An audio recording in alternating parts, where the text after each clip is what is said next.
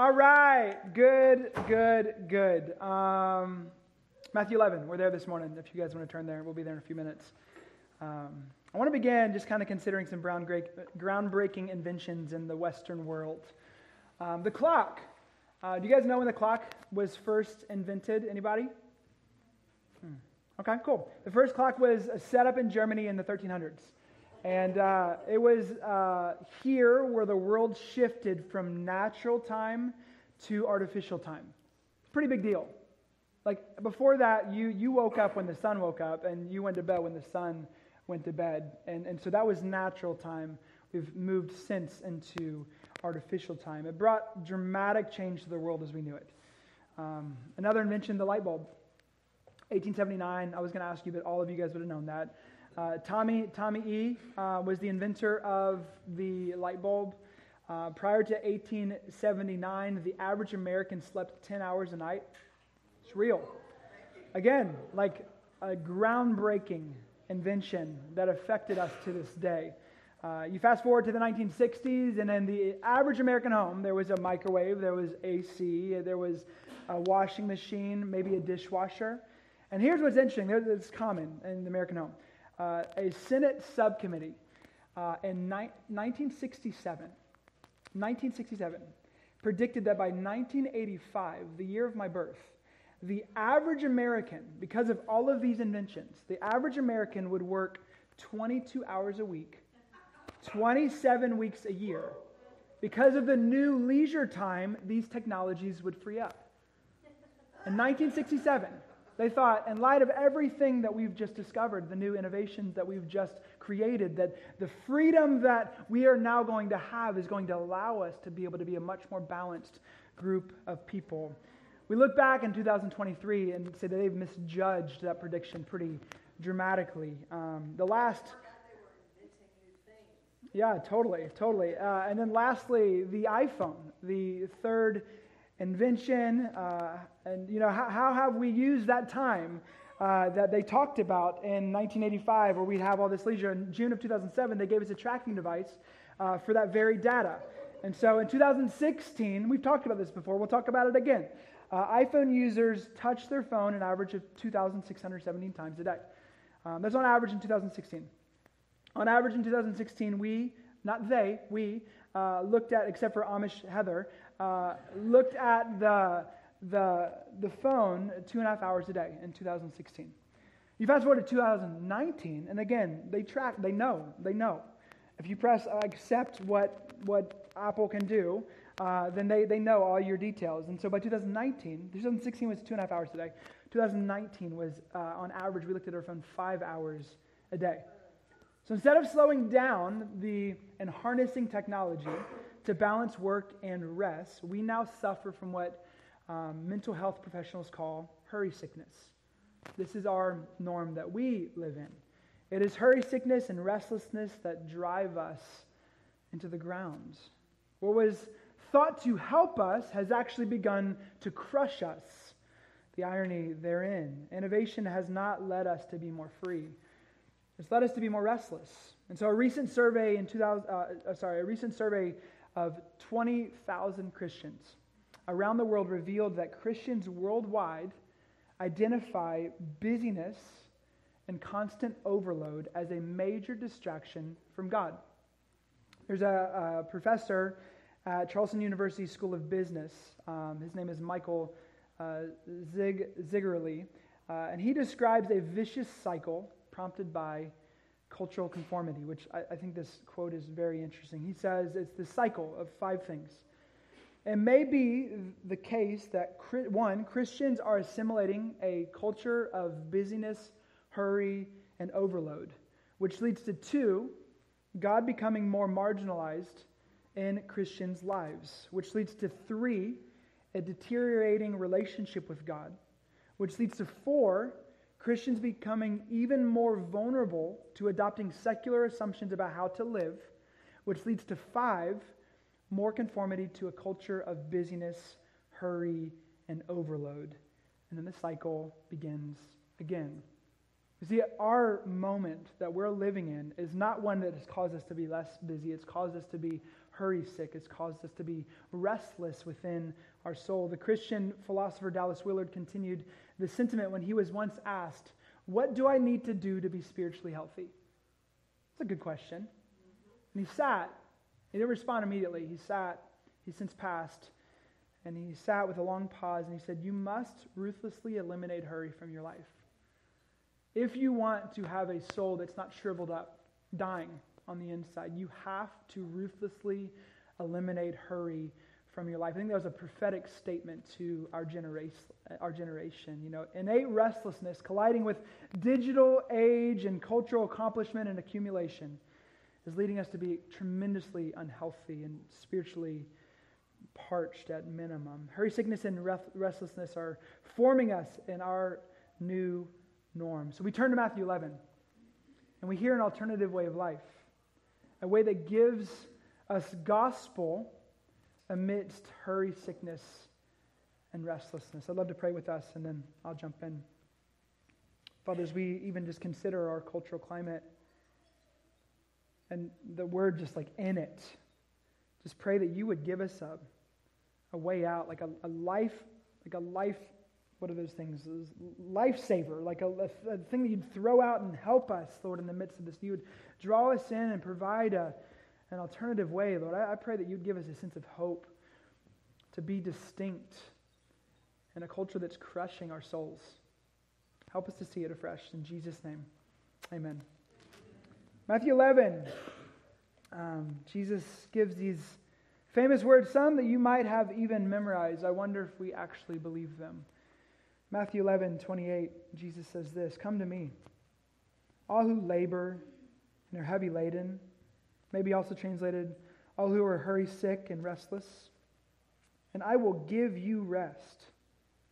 Take my yoke upon you and learn from me, for I am gentle and lowly in heart, and you will find rest for your souls. For my yoke is easy and my burden is light." These words are profound. In every generation, they're profound. I would say they're uniquely profound for us in our day. He says, come.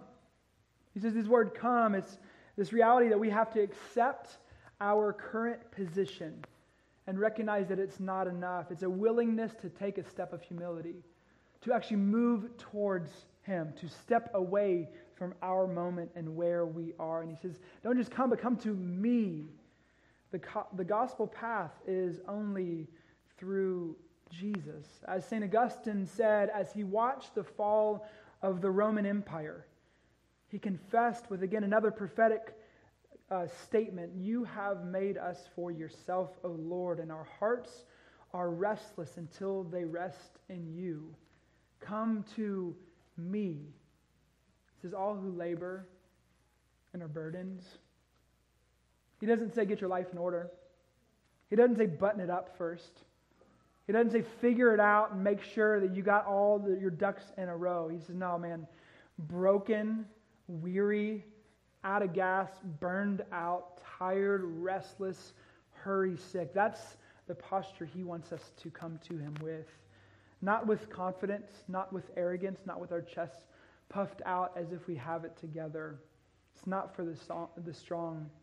So this language is language of discipleship. This is language of formation. Here's the point, my friends, that you are all being formed by something or someone. Something is forming you. Someone is forming you. And Jesus invites us to be formed by Him. There is something. There is a parent. There is a guardian. There is someone that you look up to. There is a philosophy that you believe. There is a passion that you have that is forming and shaping how you live your life. And Jesus says, no, take my yoke, not that yoke. Take my yoke upon you. And then He says, for I am gentle and humble in heart. These words are so profound. In the 89 chapters in the Gospels, there's only one place we hear about the heart of Jesus. And it's here. It's gentle and humble. He is the most understanding person in the universe. His natural posture is a posture not of pointing fingers, but of open arms. You want to inspire motivation to follow Jesus. You want to free people from their deep shame. You want to provide rest to a restless generation. Show people the heart of Jesus. Show yourself the heart of Jesus. He is omnipotent, yes, but he's omnipotently gentle. It's here we find rest and actually can learn from him. You don't have to walk on eggshells when you follow Jesus. He's not waiting for you to make your next mistake. He's gentle and humble. Dane Ortland says this. He says, meek, humble, gentle. Jesus is not trigger happy, not harsh, reactionary, easily exacerbated. He's the most understanding person in the universe. The posture most natural to him is not a pointed finger, but open arms. See, we project our skewed thoughts and instincts that we think that Jesus is upon Jesus, that he, though, isn't like your boss. He isn't like a parent figure. He is gentle and lowly. And this matters to us as we pursue this conversation. Dane Ortland goes on to say, it is impossible for the affectionate heart of Christ to be over-celebrated, made too much of, exaggerated. It cannot be plumbed. It is easily neglected, forgotten. We draw too little strength from it. This is a bountiful reminder that motivates us to follow him. And it's not just that Jesus was gentle and lowly. He still is gentle and lowly. Finally, Dane Ortland, who wrote a book called Gentle and Lowly about this subject, said, the risen Lord alive and well in heaven is not somehow less approachable and less compassionate than he was when he walked on earth. Come to me, those who are swimming in a restless, hurry-sick generation, and I will give you rest. See, the prerequisite isn't to clean yourself up, but to come to him. So friends, we have to exhale as we start talking about restlessness and as we talk about hurry sickness. Friends, I have gospel for you within this restlessness. Jesus comes and he offers us rest. The propaganda we feel to attain something here and now, if just having something that would quench your soul is just garbage. It's not true. Only Jesus, and in Jesus we will find rest. And so the question is this, is there a practice of Jesus that we can tap into to find rest for our souls? Like, it's good to talk about this idea of Jesus providing rest for our souls. But is there a practice? Is there a way that can help guide our hearts and our lives into away from this driven nature of hurry sickness and into a posture of rest? The answer is yes. There are several, but the one I want to lean into in this season of Lent is called Sabbath. It's called Sabbath. During this Sabbath series, we want to continually invite you into this place of rest. So we're going to be talking about Sabbath over these next several weeks during this Lenten season together. To consider this in Matthew 11, it's now finished, and the gospel writer Matthew is, all of the gospel writers, all the New Testament writers, all the writers in the Bible are strategic in how they're laying out their book, their letter, their poetry. They're strategic in how they do that. And Matthew finishes Matthew 11. We just read it. Come to me, take my yoke upon you and learn from me. I'm gentle and humble in heart. And then right after that, where does Matthew go? The very next two stories Matthew provides are two stories about Jesus healing and speaking about the Sabbath. It's interesting, right? They're right after a conversation that he gives about rest. The very next two stories that Matthew gives are about Sabbath and healing on the Sabbath. Let's look at them. In Matthew chapter 12, you don't have to go very far because it's right there on the same page. In Matthew 12, the following verses, there's a story about his disciples picking grain. They're hungry. They're like us, hungry, maybe hangry, and trying not to get too far down the hangry path. And so they pick grain as you might would, potentially. And so the Pharisees see it. The religious leaders, they see it. And they get indignant. They're just legit frustrated at what they're seeing. They say, you're not allowed to do that on the Sabbath. According to my rules, according to my regulations, according to the law that I have, you're not allowed to pick grain on the Sabbath. There's nothing that ticked the Pharisees off more than the way that Jesus responded on the Sabbath. And then in verse 6, we pick up and we read this in Matthew 12. It says this, I tell you, something greater than the temple is here. And if you have had known what this means, I desire mercy and not sacrifice, you would not have condemned the guiltless. for the Son of Man is the Lord of the Sabbath. You're good. Hey, you're good. You're good. Get your workout in, man. I love it. So what we read here is that he says this, for the Son of Man is Lord of the Sabbath. Sabbath is now being clarified not through the religious eyes of the Pharisees, but through Jesus. He's now Lord of the Sabbath, which matters to us. And in the very next section, we read about Jesus healing a man. Something greater than the temple is here. And he entered the synagogue, and we read this in verse 10. And a man was there with a withered hand. And they asked him, is it lawful to heal on the Sabbath? So they might accuse him. And he said to them, which one of you has a sheep? If it falls into a pit on the Sabbath, will not take hold of it and lift it out? Of how much more value is a man than a sheep? So it is lawful to do good on the Sabbath. And he said to the man, stretch out your hand. And the man stretched it out, and it was restored, healthy like the other. But the Pharisees went out and conspired against him, how to destroy him. So we read the story of a man with a withered hand. I don't know what that looked like, but it was a withered hand. And so just use your imagination. And so he had a withered hand, and these Pharisees knew that Jesus was going to do something. They said, is it lawful for you to heal on the Sabbath? They're trying to put him in a corner. They're trying to use this as an opportunity to fill their ammo to be able to give accusation for why they could kill Jesus. They hated Jesus. And Jesus, he heals the man on the Sabbath. There's something profound about that. Something significant about how Jesus is willing to heal on the Sabbath. Friends, rest for your soul and Sabbath, they go hand in hand. It is in the Sabbath that we find healing for our souls and rest for our souls. John Mark Comer, at the top of my journal that I have, I'll be talking about this in the upcoming weeks. I have a Sabbath journal at the top. This is one of the few quotes I have at the top. And he says this, remember the Sabbath is a day to be healed. The Sabbath comes to my door like a doctor. Or should I say the Lord of the Sabbath comes like a doctor to patch me up.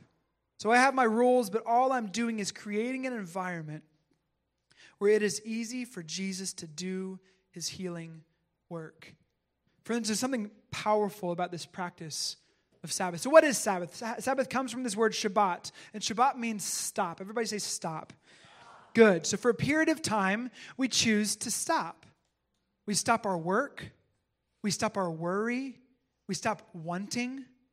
We stop. We cease.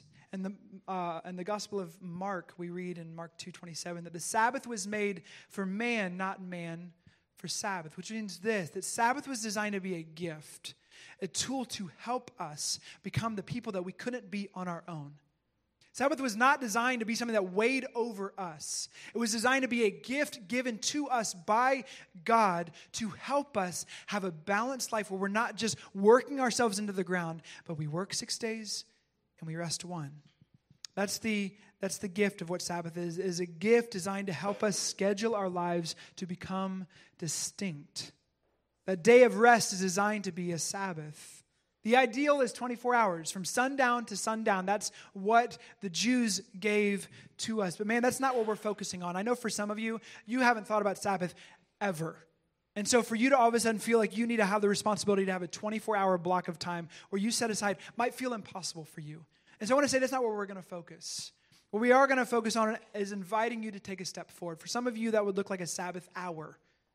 So for others of you, it would be a Sabbath afternoon. For others of you, it would be a Sabbath walk. For others of you, it would be a Sabbath evening. And so I want to put my cards on the table. I just want to invite us into a posture of rest and to move the needle towards this place, towards this gift that God's inviting us into. Wayne Mueller says this. He says, Sabbath time is time off the wheel, time when we take our hand from the plow and let God and the earth care for things, while we drink, if only for a few moments, from the fountain of rest and delight. Sabbath is more than the absence of work. It is not just a day off when we catch up on TV or errands. It is the presence of something that arises when we consecrate a period of time to listen to what is most deeply and beautiful, nourishing and true. Man, I'm convinced that Sabbath provides an opportunity of rest and healing for our souls. There's a guy named Rabbi Abraham Heschel, and he says this, that the Sabbath is the most precious present mankind has received from the treasure house of God. Man, so I want to spend a few minutes just thinking about Sabbath and healing.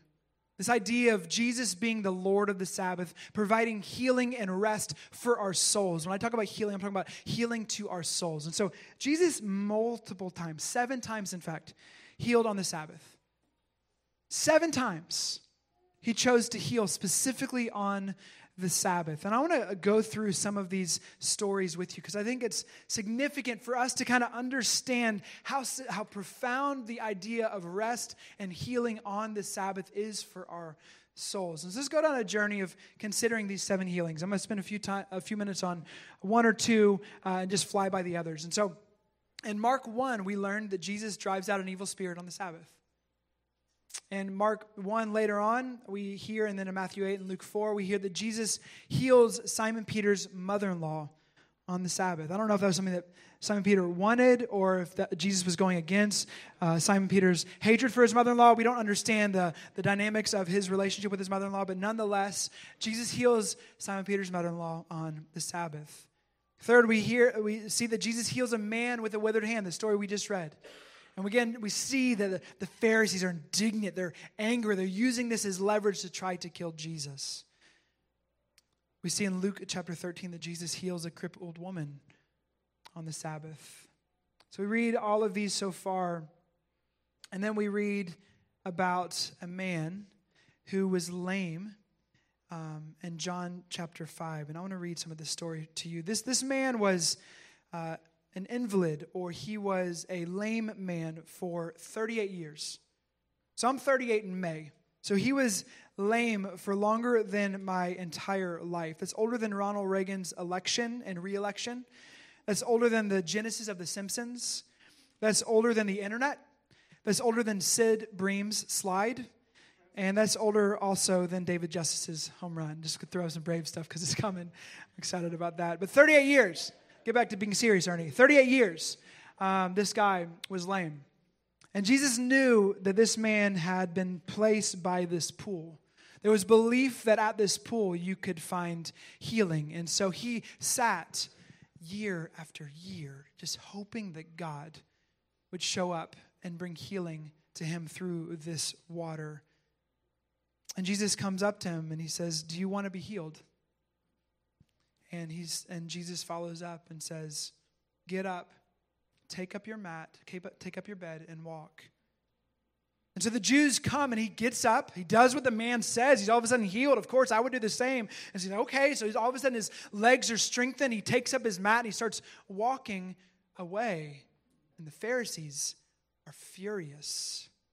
And they come to him. They say, "It is the Sabbath, and it is not lawful for you to take up your bed." The man was like, "But he told me to, and he healed me." I mean, can you imagine? Like, he's just kind of so confused why these guys are so mad at him. And then we read in John 5:15, it says this: "The man went away and told the Jews that it was Jesus who had healed him. And this was why the Jews were persecuting Jesus, because he was doing these things on the Sabbath. But Jesus answered them, 'My Father is working until now, and I am working.'"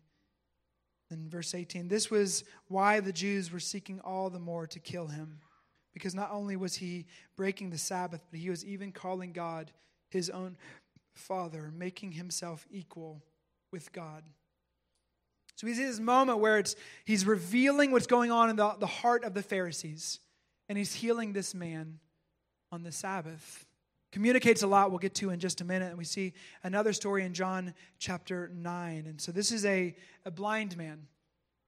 He'd never been able to see. And the disciples asked him, they're like, "Why is he blind?" Like, it's like an open book. You can talk to Jesus about anything. Imagine, like, the one who created everything. You have, like, this direct line. It's better than Google. Like, you can ask him anything, and he gives you, like, the real answer. Not always, like, just an algorithm of what you should hear. Like, it's actually the truth. And so you're hearing from the one who created everything. And so they ask him, "Why is this man blind? Is it because of his parents? Did he do something wrong?" And Jesus replied, he says, "Neither. He says, so that God would be glorified. And then we read in John 9, starting in verse 6, it says, having said these things, he spit on the ground and made mud with saliva. Then he anointed the man's eyes with the mud and said to him, go wash in the pool of Siloam, which means sent. So he went and washed and came back seeing. And I turn into this ruckus. How is the blind guy now not blind? And so there's all of this story around this guy was blind and now he's not. Is that the guy that used to be blind? Oh, I used to see him, he was blind. Now he's not blind. And the Pharisees caught wind of this. And again, they get furious. Something about Sabbath that exposes the Pharisee within us.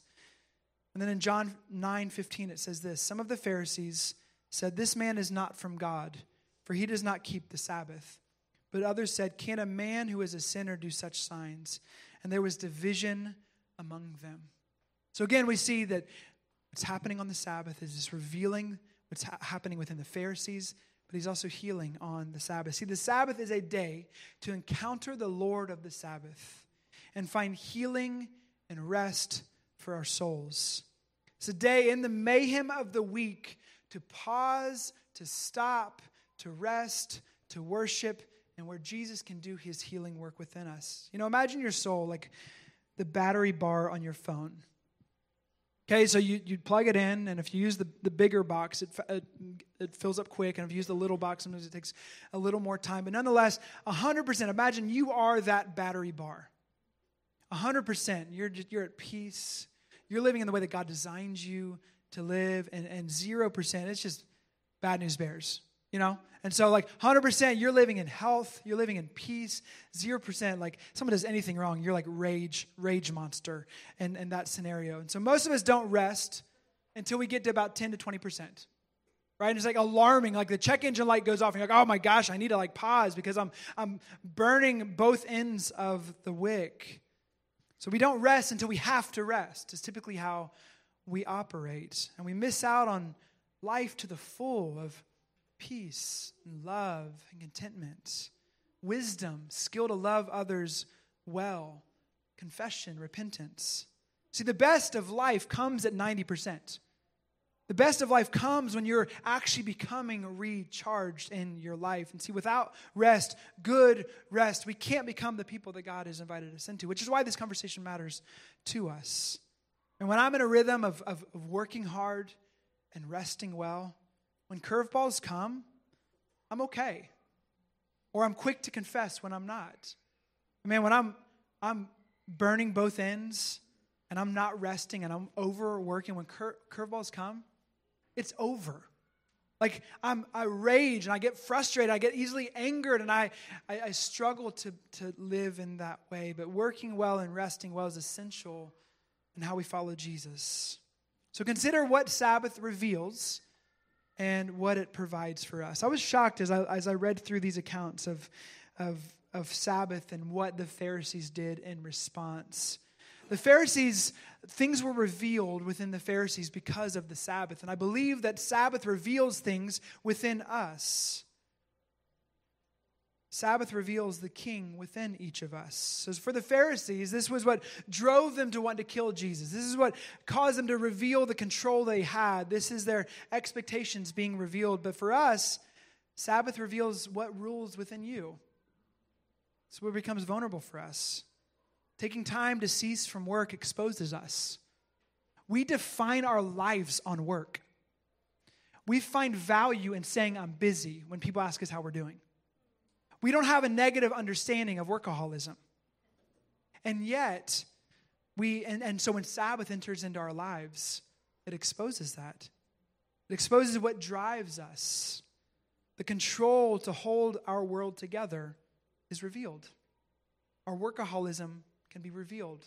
Our desire to produce at all costs can be revealed. Our trust in our own efforts, saying we believe God on Sunday, but on an invitation to Sabbath, we reject it because functionally we believe that we're more in control than we want to admit. What is driving us? Our performance. Our inability to not be a human doing and just be a human being is revealed on Sabbath. In a few weeks, we're going to talk about how Sabbath is a resistance for us. It's protesting and raging against the internal and external machine, the hamster wheel that we live in. But it reveals Sabbath, taking a day and saying, I'm setting this aside to you, like a tithe. I'm setting this aside to you, and I'm saying, I trust you, not just with my money, but with my life, and finding rest in Jesus hard. Instead, Sabbath keeping at its core is a profession of faith. Rich Velotis, a pastor in New York, says, it's a confession that I am not what I do. It's a confession that the world will not stop if I cease from my work. And it's a confession that Jesus is holding all things together. It's this declaration, it's this resistance of saying the things that I feel within, I'm setting them aside, and it's an act of resistance and faith. And so Sabbath, it reveals what's within.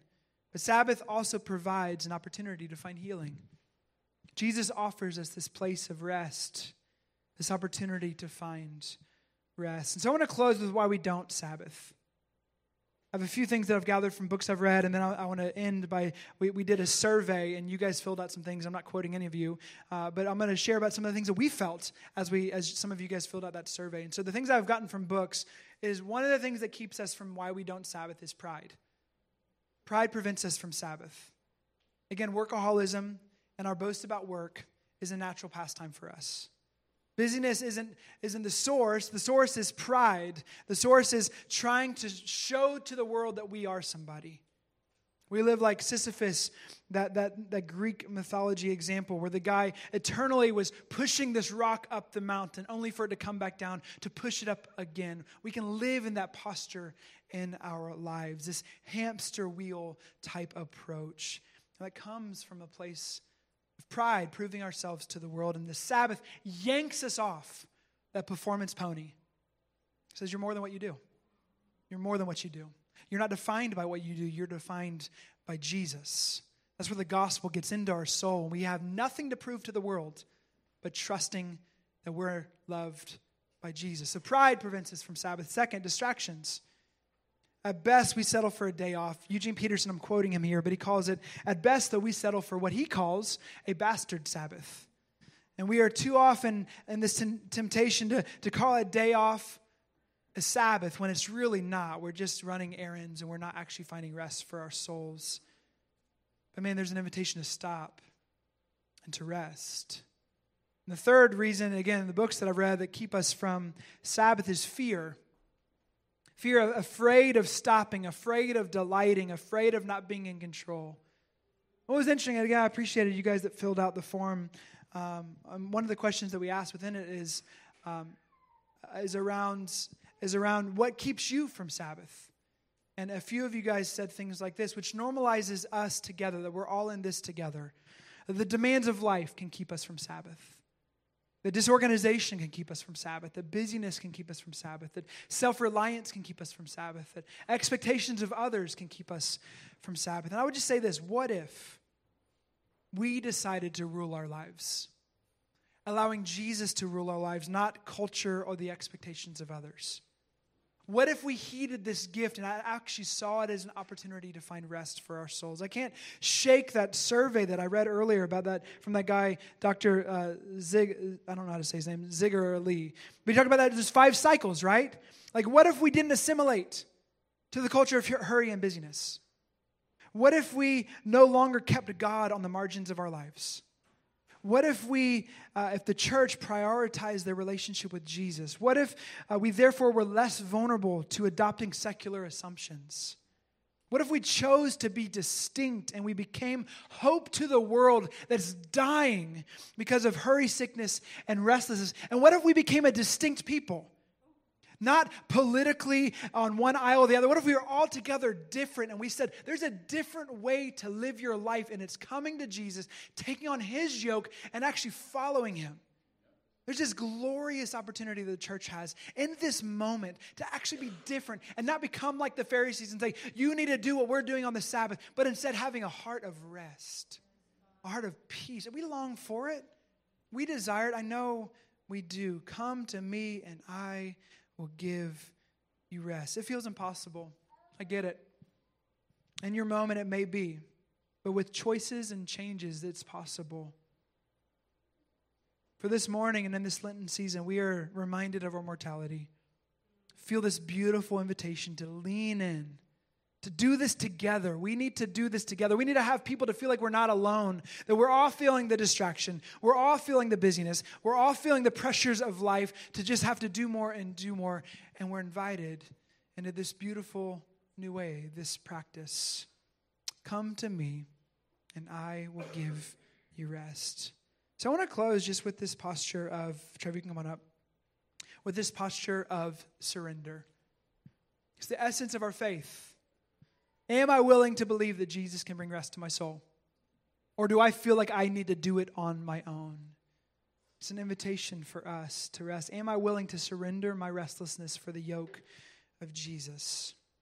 I believe that God has something in store for us in this season, to take steps towards finding rest for our souls, a different way, an alternative way that Jesus is inviting us into. Come to me, and I will give you rest. Amen? Let's pray.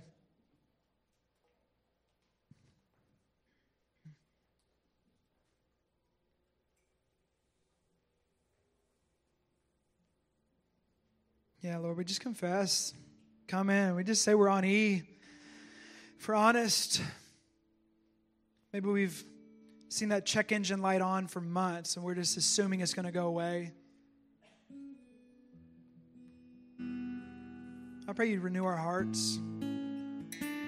Thank you that you invited us into a new way, a distinct way, a different way. Rest for our souls. Come to me, all who are weary and burdened. I will give you rest. We want to embrace that promise. We give you thanks in Jesus' name.